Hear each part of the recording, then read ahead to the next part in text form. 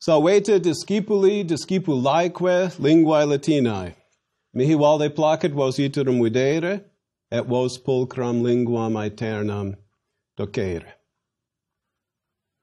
In the last lesson, we began our entry into an even more perfect world. We studied the perfect, pluperfect, and future perfect tenses in the active voice, some 30 forms. I've got good news. In this lesson, we will learn to form 4 adjectives, and you already know how to decline them. These adjectives are special, as they derive from verbs, and thus retain some, although not all, their qualities as verbs. We call them participles. Participles retain tense, but not absolutely, instead only in relation to the main verb. Like verbs, they can govern cases. They have voice and can thus be active or passive. But despite these verbal qualities, participles are also adjectives and can thus modify nouns. And because they modify, they will agree with the nouns they modify in case, number, and gender. And, like other adjectives in Latin, participles can be used substantively, and thus as stand-ins for nouns. At all events, because they are both adjectives and verbs, you may think of participles as participating in not just one, but two parts of speech, hence their name. What Latin participles are on offer? I offer you first a generic representation in English. This is, by the way, not an exhaustive list of participles in English. In English, we have a present active participle that ends in ing, verbing, if you will. Let's look at an example in English. Chanting endings till sunrise, the students burned with love of Latin. The adjective chanting modifies the students, but because chanting derives from the verb chant, chanting can take a direct object. In this case, the endings. Chanting thus participates in both parts of speech. Latin has an equivalent to our present active participle. In English, however, we can also make the present participle passive. Alas, Latin has no present passive equivalent. Latin does have a perfect passive participle, however, which in English we would render as having been chanted. On the other hand, Latin has no perfect active participle.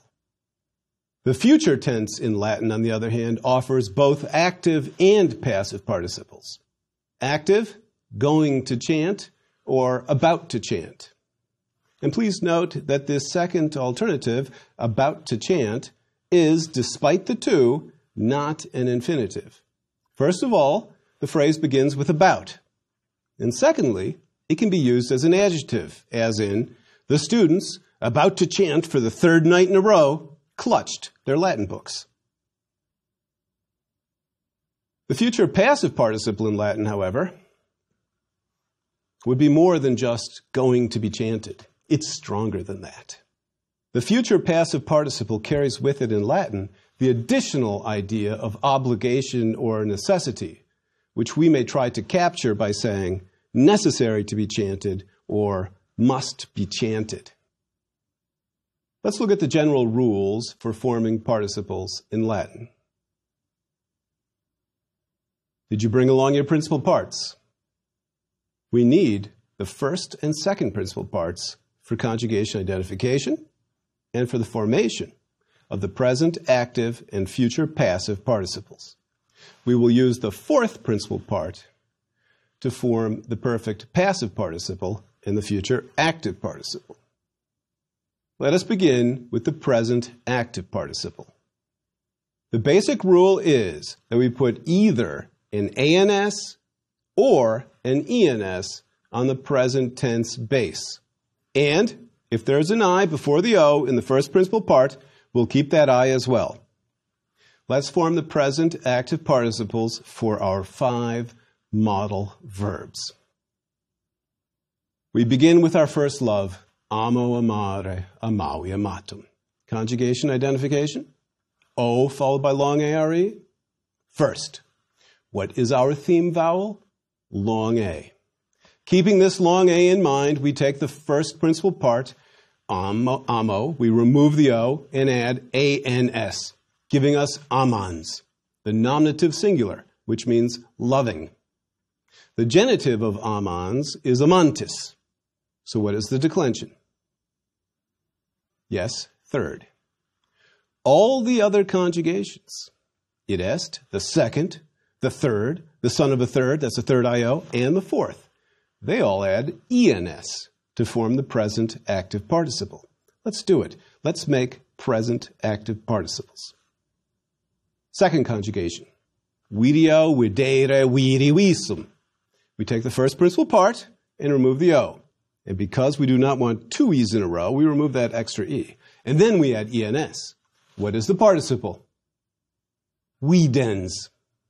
How would we translate videns? Seeing. Can you guess the genitive? Videntis. Third conjugation, pono, ponera, possui, possitum. We take the first principal part, pono, remove the O, add ens. How do we say placing? Ponens. And what's the genitive? Ponentis. Third IO, capio, capere, capi, captum. IO followed by ERE. That's the son of a third. We remove the O from the first principal part and add ens. How do we say taking? Capiens. Did you keep the I? That's the trick. If there's an I before the O, there will be an I before the ens. Capiens. Taking. And what's the genitive? Capientis. Fourth conjugation. Sentio, sentire, sensi, sensum. We remove the O from the first principal part and add ens. How do we say feeling? Sentiens. With an I before the ens. Hence, by way of English, the word sentient. A sentient creature is a feeling creature. And where did that T come from in sentient, you may ask? Well, may I ask you, what's the genitive of sentience? Yes, sentientis. The base ends in nt.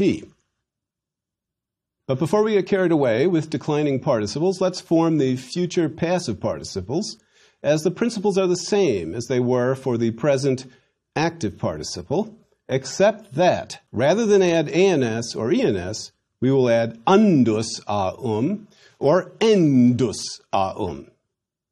This participle belongs to the first and second declensions, hence the us aum endings for the nominative. Amo, amare is first conjugation. So we remove the O from amo and add undus aum. Amandus is the masculine one necessary to be loved. Amanda is the feminine one who must be loved. And amandum, neutered, but still necessary to be loved. What will we add to all the other conjugations? Endus aum. Videre, videre is second conjugation. But because we don't want two E's in a row, we remove the EO from video and then add und endus aum. Yielding, videndus aum. What does videndus mean? Necessary to be seen. Pono, ponera, third conjugation. How do we say necessary to be placed? Ponendus aum. Capio, capere is third IO. How do we say necessary to be taken? Capiendus aum. Did you notice the I before the E? That's because capio is third IO. And finally, sentio, sentire, our fourth conjugation verb. How do we say necessary to be felt? Sentiendus aum. Again, we keep that I that was before the O of sentio when we add endus aum. It is worth pausing here to note that a fair number of Latin future passive participles have entered English in their fully Latin form. A memorandum is a neuter singular thing necessary to be remembered. agenda refer to the neuter plural things necessary to be done during a meeting. Corrigenda in the back of a book are neuter plural things necessary to be corrected. And Amanda, well, she's a feminine singular, necessary to be loved. You have no choice, because the future passive participle carries with it the idea of obligation or necessity. Amanda must be loved. Perfect passive and future active participles are even more straightforward because they are based on the fourth principal part. When the perfect passive participle exists, it can be formed from the fourth principal part. We change the ending to usa and we're good to go. What is the perfect passive participle of amo, amare, amavi, amatum? Answer: amatus having been loved. What is the perfect passive participle of vidya, videre, vidi, visum? Answer: visus Translation: having been seen. What is the perfect passive participle of pono, ponera, posui, positum? Positus Translation: having been placed. What is the perfect passive participle of capio, capere, capi, captum? Captus Translation: having been taken. And finally, what is the perfect passive participle of sentio, sentire, sensi, sensum? Sensus Translation: having been felt.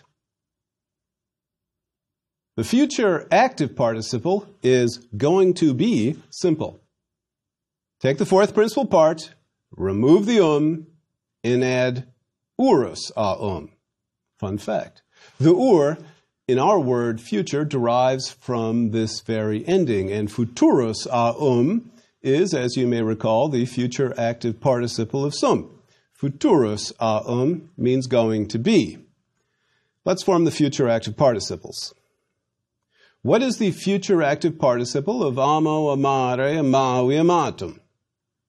Answer: amatum minus plus urus yields amaturus And how do we translate amaturus Going to love.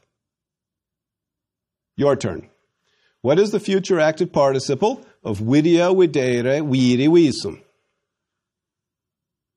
Take visum, subtract add urus What did you get?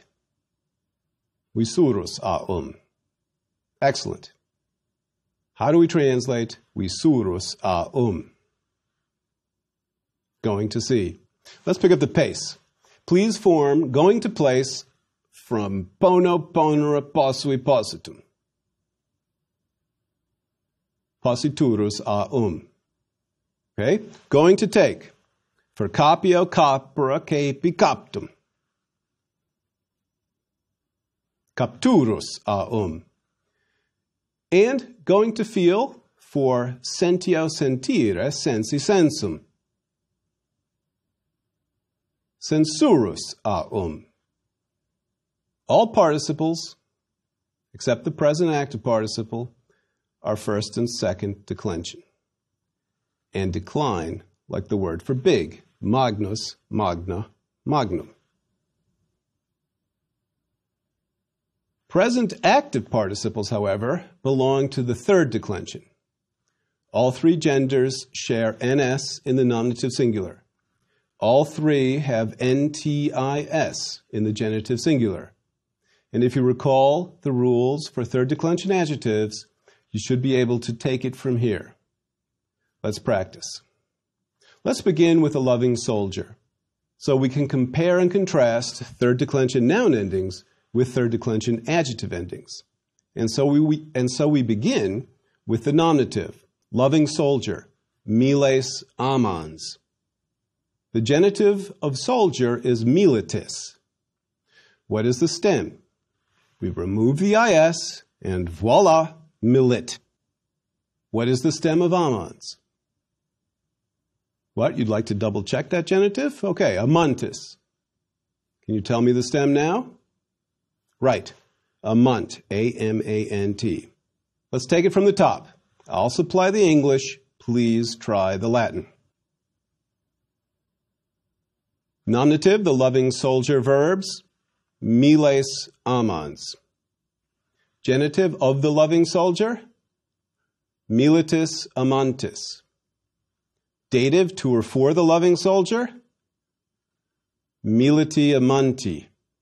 Accusative, verb the loving soldier, militem amantem. By, with, or from the ablative singular loving soldier, milite amanti. Third declension adjectives use a long I in the ablative singular as opposed to the E of the nouns. Please repeat after me. Milite amanti. Let's try the plural. The loving soldiers, nominative. Milites amantes. Of the genitive loving soldiers. Militum amantium. Yes, another I this time before the genitive plural of the adjective ending Please repeat the genitive. Militum amantium. And to or for the dative loving soldiers?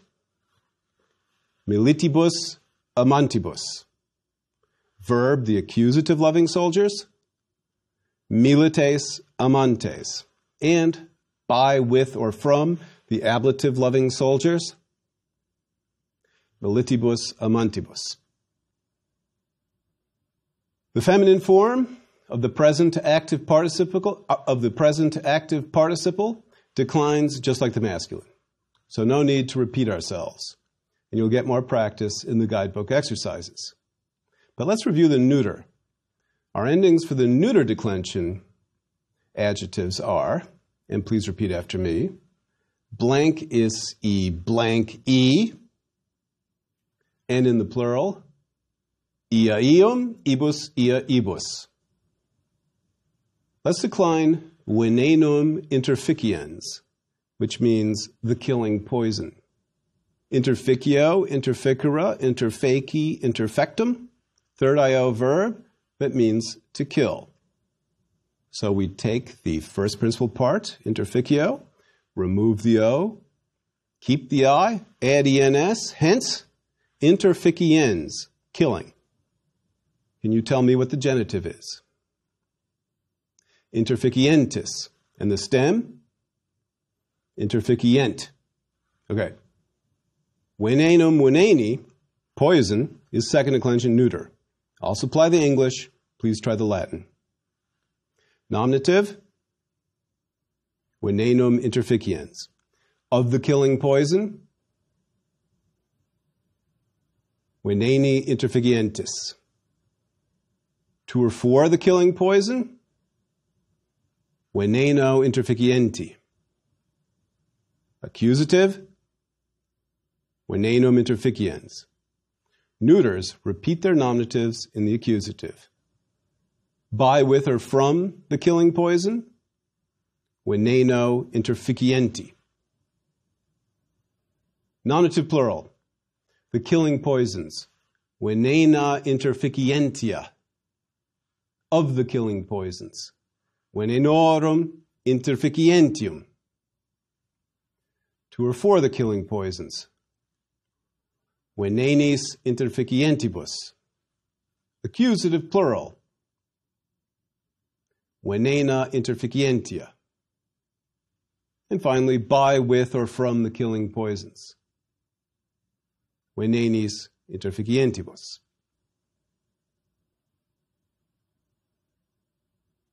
We may now bask briefly in the glow of our deeds.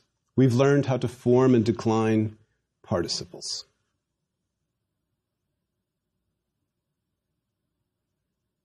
Enough self-congratulation. Time for a pop quiz. In the following sentence, Molinarios will slip in a participle in English. All these participles should be rendered using an equivalent form of our fourth conjugation verb, sentio, sentire, sensi, sensum. Your task, O participatores, is to supply that participial form during the pause provided. Molinarius will then supply the correct form so that you may check your work. About to feel your pain, Molinarius deployed a future active participle. Think urus, Answer? Censurus. Nominative masculine because it modifies Molinarius, the subject. I want those things, the ones necessary to be felt. Hint, you need endos Answer? Sentienda. Future passive participle, neuter plural accusative. Having been perceived by the surveillance camera, Amanda panicked. Hint, fourth principal part. Sensa. Perfect passive participle, feminine nominative, singular. Feeling the power of the divine Julius, the soldiers begged for battle. Hint, ENS. Answer? Sentientes. Present active participle, nominative plural. That was a tough one. After the next lesson, which rounds out infinitives, we'll take some time again with some longer excerpts from authentic Latin prose. But in the meantime, let's look at a common use of the participle in Latin. First, let's translate a couple of phrases. Please repeat. Caesar milites ducit. Translation? Caesar leads the soldiers. Please repeat. Romani Caesarem amant. Translation? The Romans love Caesar. We could combine these clauses with the relative pronoun qui quae quod. Please repeat. Romani Caesarem, qui milites ducit, amant. Can you translate? The Romans love Caesar, who leads the soldiers. But I could, in Latin, also use a present active participle in place of the subordinate clause. Please repeat. Romani Caesarem milites ducentem amant. Whom do the nominative Romans love? Accusative Caesar, Caesarem. But what adjective modifies Caesarem? The present active participle ducentem, which means leading. What about milites? What case are they in? Accusative. Why? Are they the object of the verb amant? No. No. The Romans don't love the soldiers. They love Caesar. So why are the milites in the accusative? They are the objects of the participle ducentem. Let's try translating word for word. The Romans, Romani, love, amant. Caesar leading soldiers. Caesarem milites ducentem. The Romans love Caesar leading the soldiers. Or in English, the Romans love Caesar, who is leading the soldiers. That sounds better. This is an important lesson. Latin frequently uses participles where we, in English, would prefer a subordinate clause. Latin can use a participle as the equivalent of a subordinate clause because inflection leaves no doubt as to how the words relate to each other. English provides far fewer clues. We need to put participles next to the words they modify. Latin is freer. It gets better. Latin can use participles in the ablative to create what is called an absolute construction. Some call it the infamous ablative absolute. The ablative absolute is, however, very common, so let me take you through some simple transformations. The following sentence means the enemy killed the soldier. Hostis militem interfecit. If I take interficio and form a perfect passive participle, I can describe the soldier as a miles interfectus, a killed soldier. I could then put this phrase into the ablative to provide some background to another thought. Militer interfecto, Caesar bellum gerit. Can you translate Caesar bellum gerit? Caesar wages war. Yes, Caesar bellum gerit. So how do we fit milite interfecto into the sentence? Milite interfecto, Caesar bellum gerit. The two words, milite interfecto, are both in the ablative, and interfecto modifies milite. But neither one of them is connected syntactically to the rest of the sentence. A phrase that is not connected by some syntactic thread to the rest of the sentence is said to be absolute. The term derives from the Latin verb absolvo, to set free.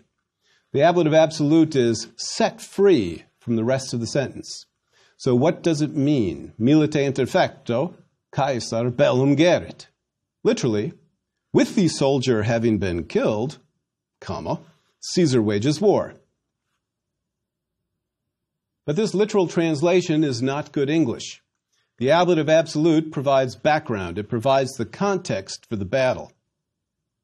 One might better translate, because the soldier was killed, Caesar wages war. Again, we see how a participle can become the equivalent of a whole clause in English. We may conclude with a bit of Latin from the Great Seal of the United States of America. If you examine the back of a dollar bill, you will find a pyramid, and above it a floating eyeball, and two phrases in Latin. Novus Ordo Seclorum, a new order of the ages. A Novus Ordo is a new order, and Seclorum is a genitive plural, meaning of the ages. So a new political system in the great cycle of history. The other phrase, annuit coeptis, is more complex. Annuo annuere annui. This verb means to nod in approval, annuo. So literally, he, she, or it, my guess is that we're talking about that floating eyeball, which represents divine providence or good fortune, is in the present nodding, or if you prefer as I do, the present perfect tense, it has nodded its approval. But on what? Annuit is a verb that takes an object in the dative case. Coeptis is a past participle in the dative plural. If I tell you that the basic meaning of the verb is begin, can you translate the perfect passive participle coeptus a Answer, having been begun. And please remember that we have talked about the substantive use of adjectives. Adjectives can stand for an implied noun. In other words, please supply the word things as a way to indicate that the adjective begin is being used as a substantive. So we translate the things having been begun. Annuit coeptis thus means literally, and you now have the Latin to appreciate this fully, it has nodded its approval upon the things having been begun. Two words in Latin have become 11 in English, and the phrase probably still remains obscure. What did we begin? A republic, a Novus Ordo Seclorum. And what approved this new state of affairs? That big eyeball, fortune, divine providence. So good fortune has approved what we have begun. Coeptis is best understood as the equivalent of what we in English would render with a subordinate clause. But please, don't call Latin clumsy or inelegant. Latin can express in just two words what takes English many words to say. Latin is succinct, and that makes it beautiful. Annuit coeptis. I know that fortune has nodded its approval on what you have begun as well. Annuit coeptis. Et nunc linguae Latinae amatores potestis omnes exire, ut linguam Latinam discatis. Gratias vobis ago, et donec nos iterum viderimus, curate ut valeatis.